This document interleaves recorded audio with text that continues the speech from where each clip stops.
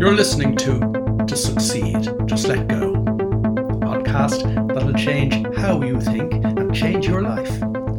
I'm Willie Horton and I'm a psychologist, been helping people change their lives since 1996.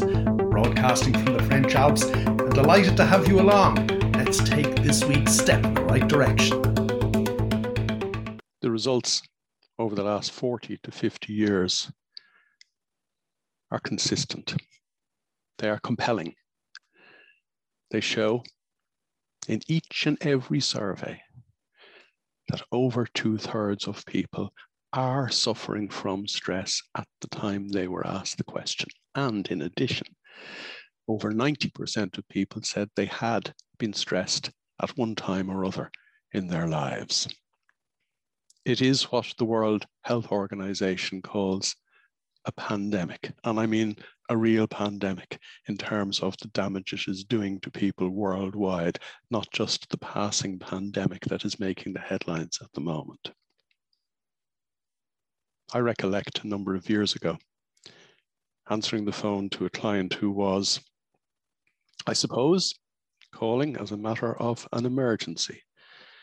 He was waking at 4 a.m. in the morning, going to the bathroom to get physically ill, getting back into bed at around 4:30, knowing that in another hour and a half he would have to get up to go to a job that was literally killing him, literally making him sick for starters, but as we'll discover in a minute, literally killing him.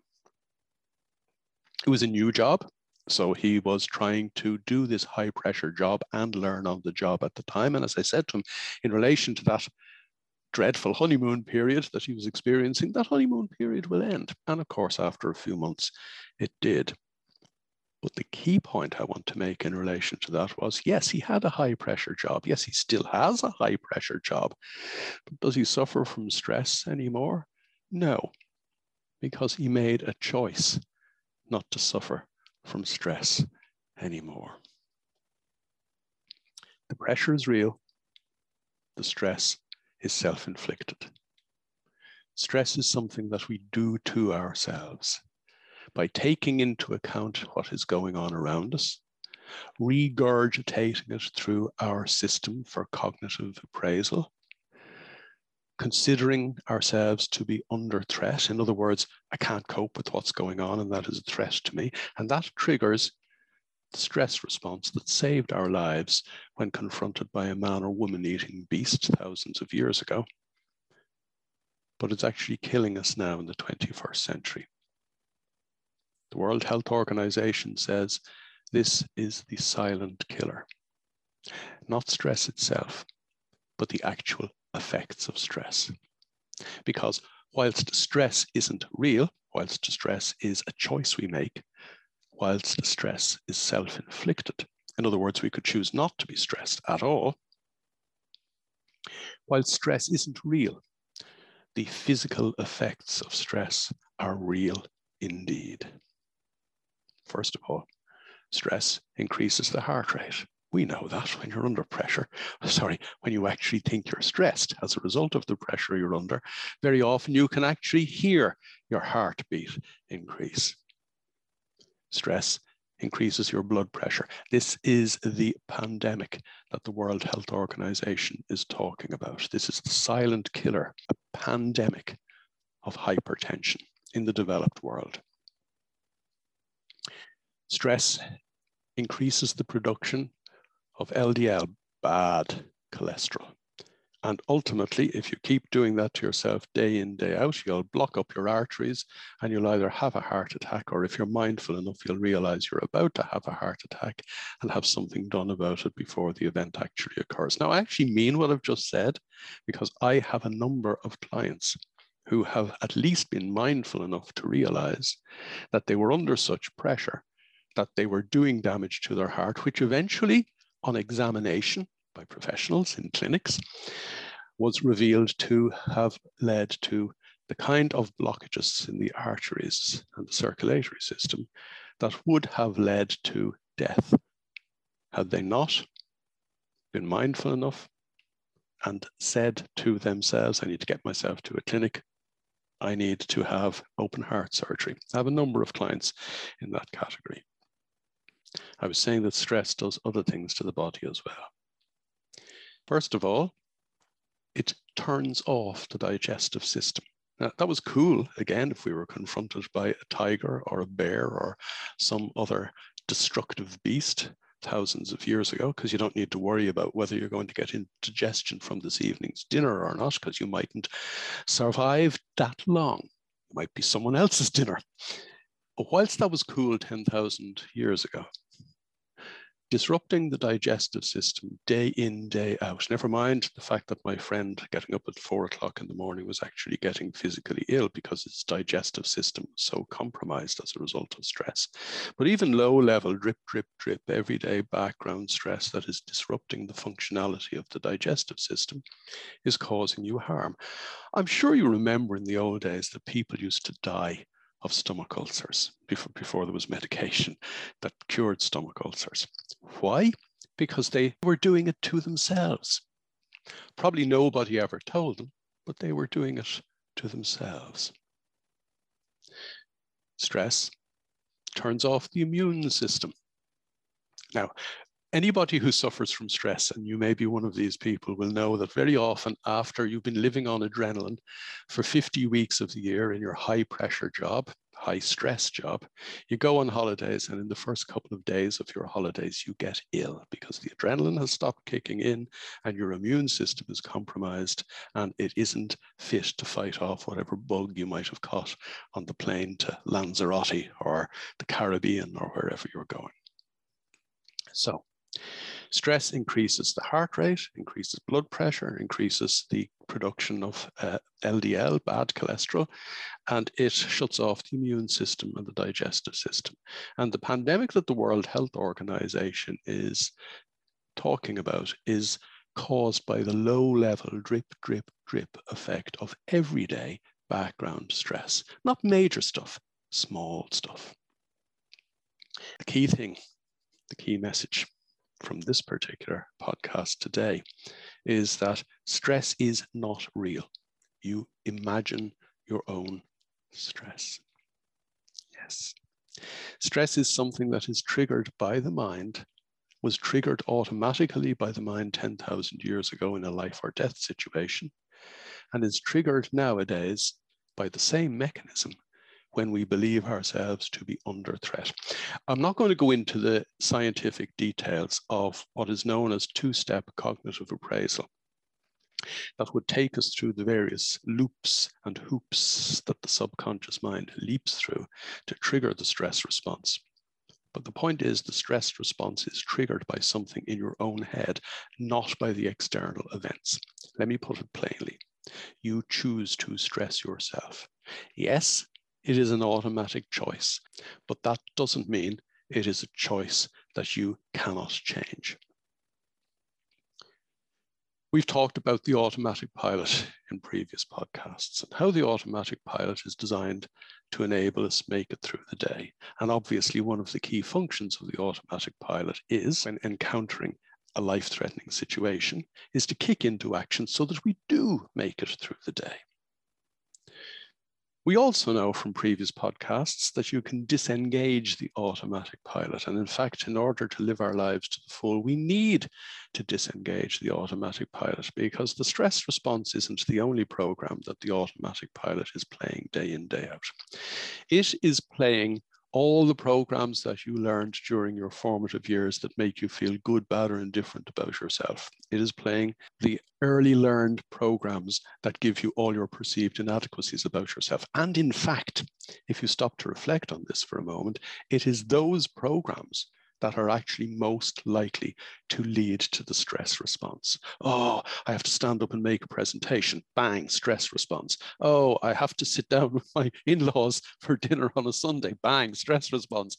Oh, I have to say something difficult to somebody, or the current situation, which I find myself is going to get worse. Bang, stress response. I'm being bullied at work. Bang, stress response. Bang, bang, bang, bang, bang. And these are all as a result of what I think about what is going on, but most importantly, what I think about me. And we know from previous conversations that what I think about me has nothing to do with who I am. What I think about me is related to the programs that I have in my head that are being run by the same automatic pilot that is triggering the stress response. There is a really simple single step that you can take to stop triggering the stress response. You know what it is. Back in the 1980s, in the University of Massachusetts Medical School, a program was put together to enable patients who had been diagnosed with terminal cancer deal with the stress response of getting that diagnosis. That program is now known as mindfulness-based stress reduction therapy. Mindfulness meditation is, I was going to say, at the heart of that particular program. It is that program. Meditation enables you to disengage the automatic pilot and rid your life of stress. So we're not talking here about stress management or stress relief. You know, if you Google stress, it always comes up with results for stress management and stress relief. Why would you try to relieve yourself from something that isn't there? Why would you want to manage something that you only imagine? We're not talking about either relief or management here. We're talking about banishing stress from your life. And there is only one single step required, and that is meditation. Well, there's actually two, because I'm always talking about mini meditation as well. You know what I'm talking about in that regard as well. And if you don't, go back and listen to some of the previous podcasts or catch up some of my stuff on Facebook Live, or sign up for my weekly free videos, the 716 of them at this stage. Sign up for those. They go all the way back to 2008. Or click the link below this podcast player and get involved in my free training that's going on at the moment. You will learn what meditation does to mind and body. And bear in mind, what I'm about to say is only the start of what meditation does to mind and body. Meditation enables you stop triggering the stress response. Or if you do happen to allow yourself by accident to trigger this, or by accident or habit, trigger the stress response, if you do happen to trigger the stress response, it'll enable you pull back from the brink, having triggered it. Now, what do you think stopping the stress response does to your body? What do you think meditation does to your body? It does the exact opposite of what stress does to your body. I have a client who had a minor cardiac incident a number of years ago, and he was told by his doctor afterwards to get into the habit of walking every day for a start and then jogging every day. And he set himself a goal of running 5K, 5 kilometers, 2 or 3 mornings a week. He was told by his cardiologist that his heart rate could never go above, I can't remember the details, but obviously a high heart rate. And after meditating and jogging for a few weeks, meditating before he jogged, because there's research about how much more effective physical exercise is when you meditate beforehand. That's another day's work. He discovered that after jogging 5 kilometers, his heart rate was lower than his resting heart rate had been before he had his cardiac incident. He was managing his own heart rate. I have another client at the moment, present, who, when he meditates, hears his heartbeat. And a lot of people do. I know I do, because it is one of the loudest sounds in our body when we actually tune our minds in to the reality in our own bodies. And this guy hears his heart rate slowing down. Meditation reduces the heart rate. In other words, meditation makes you cardiovascularly fitter. Meditation reduces blood pressure. I have another client who, when he started meditating, passed out. He fainted because having had cardiac surgery a couple of years before I ever met him, he was on tablets to reduce his blood pressure. Meditation reduced his blood pressure further, and he blacked out for a couple of minutes. Went to his cardiologist, and the cardiologist said, I don't know what you're doing, but your blood pressure is way down on what it was. We're going to reduce your blood pressure medication by half. A couple of weeks later, he got some blood tests done and visited his general practitioner, who said to him, you don't need to be on medication for your blood pressure at all. He was managing his own blood pressure. But the real kick out of this particular story is what I only heard a couple of days ago. He happened to mention in passing, as a result of those blood tests, that when he had his open heart surgery a couple of years ago, he was in a support group afterwards, and they were told that they needed to get their LDL, their bad cholesterol, down from where it was, and his was up at about 4.9. They needed to get it down to between 1.4 and 1.8. And all 6 people in that little recovery support group looked at each other aghast and laughed. No way in the world could they get it down to that level, they thought.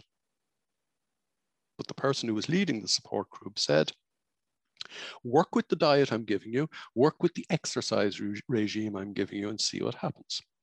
A year later, his cholesterol, his LDL cholesterol was down at about 4.2.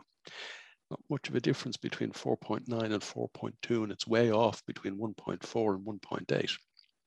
He got bloods back last week, and he said to me, he said, do you think meditation has anything to do with the fact that I discovered, to my amazement, that my LDL level is 1.5? And I said to him, you're obviously not very good at paying attention to what is in my online program, The Psychology of Success, because there is a whole set of videos in relation to what meditation does from the perspective of bad cholesterol. When we are stressed, we produce more LDL cholesterol, worse and worse cholesterol. And as I said earlier on, that will lead to blockages in your cardiovascular system. When you meditate, you don't just stop producing bad cholesterol. You actually reverse the buildup of bad cholesterol in the body. The bad cholesterol goes away. Over the last half a dozen years, I suppose, there's a huge amount of research in relation to what meditation does for the digestive system. It's now used as a treatment for irritable bowel syndrome and a number of other diseases that are related to the digestive system. Meditation boosts the effectiveness of the digestive system. More recent research shows that meditation boosts the immune system. We could all do with a boosted immune system in the days in which we live at the moment. In other words, meditation doesn't just enable you banish stress from your life. Meditation enables you look after both mind and body. Now, I'm only scratching the surface for the simple reason that today's podcast is about stress and how to not manage your stress, but banish your stress. There are so many additional benefits, mentally, neurally, physically. Never mind the practical benefits of, managing your life better or living your life better or living your life in flow so that your life just flows effortlessly. We're not even talking about those. We're simply talking about what a number of my clients tell me as a baseline. These guys or girls in high pressure jobs, and I mean seriously high pressure jobs, long hours, people who have sold their soul to the corporation, tell me that at the very least, meditation enables them cope.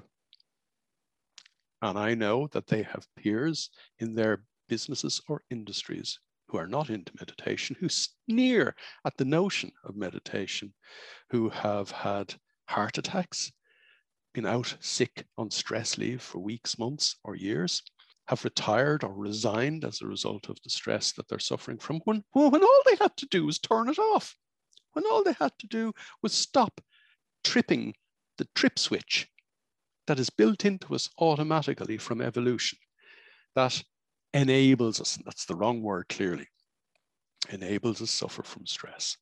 And in enabling ourselves to suffer from stress, we disable ourselves to be effective in what we're supposed to be doing, which inevitably leads to more stress. It is a vicious circle that'll take you down the plug hole.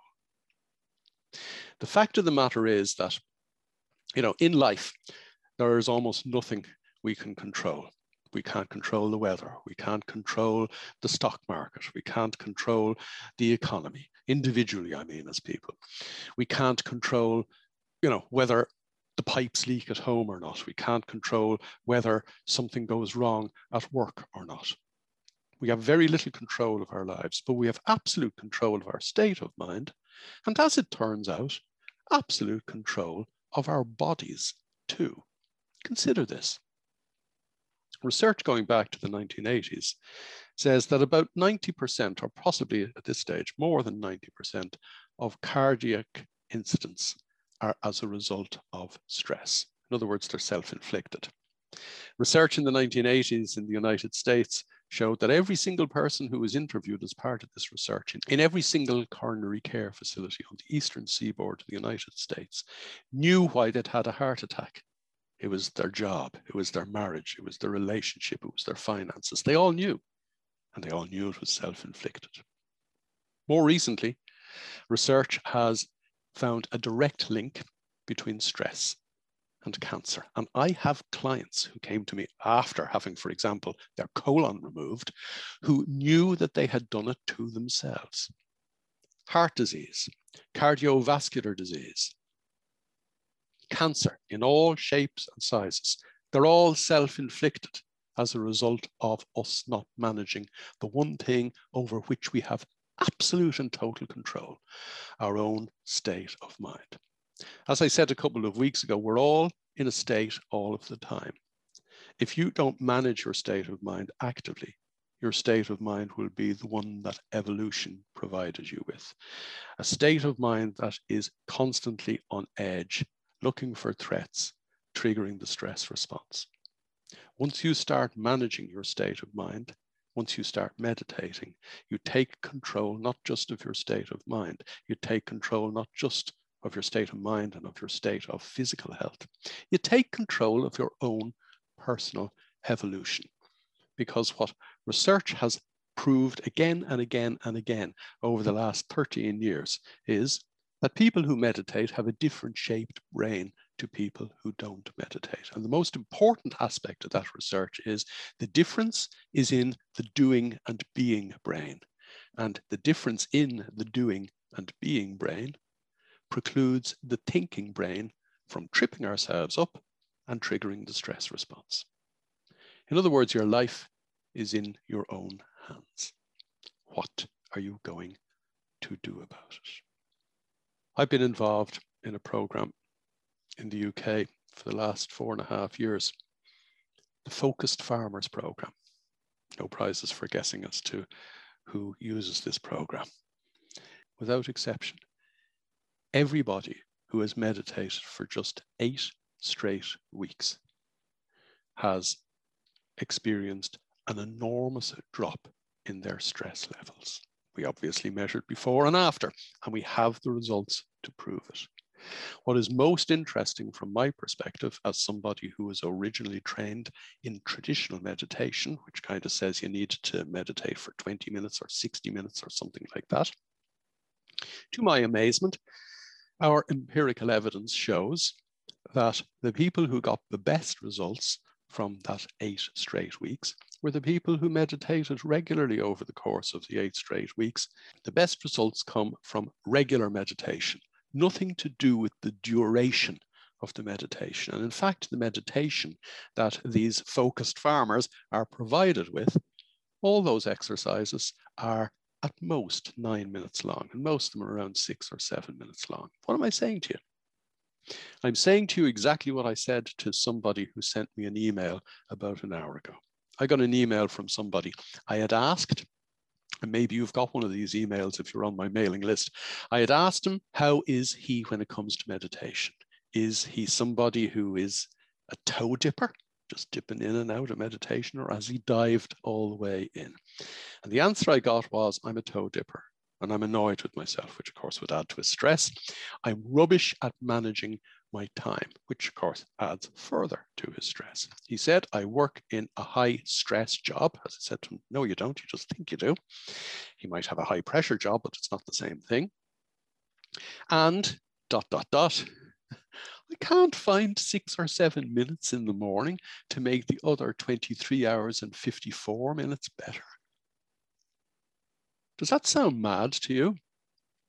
Because it certainly is mad. All you need to do every morning before your day gets going is sit down and manage your own state of mind. When you start managing your own state of mind, you start restructuring your brain. As I said a minute ago, you start taking charge of your own personal evolution. Once that starts, for starters, you will become calmer. You will become healthier. You will start lengthening your life by looking after mind and body. Once you start doing that, once you start becoming cooler and calmer, you'll begin to be able to do what you need to do in a far more effective way, lessening the pressure, lessening the temptation to choose to suffer from stress. It is the exact opposite of the vicious circle that we talked about a few minutes ago. You need to look after yourself. You're the most important person in your own life. And until you look after yourself, you can't claim to be doing anything in your life that would be of benefit to anybody else, because you haven't turned up to your own life. As they say when you get on an aircraft, and I think I've said this a couple of weeks ago, if oxygen masks fall from the ceiling, put your own one on first before you help others. The same goes for looking after state of mind, for looking after health, wealth, happiness, and fulfillment. You need to start with yourself. Start it now. You've been listening to Succeed, Just Let Go. To get involved, join me in my Facebook group, strangely enough called To Succeed, Just Let Go. And for more information, visit www.willie-hort.com.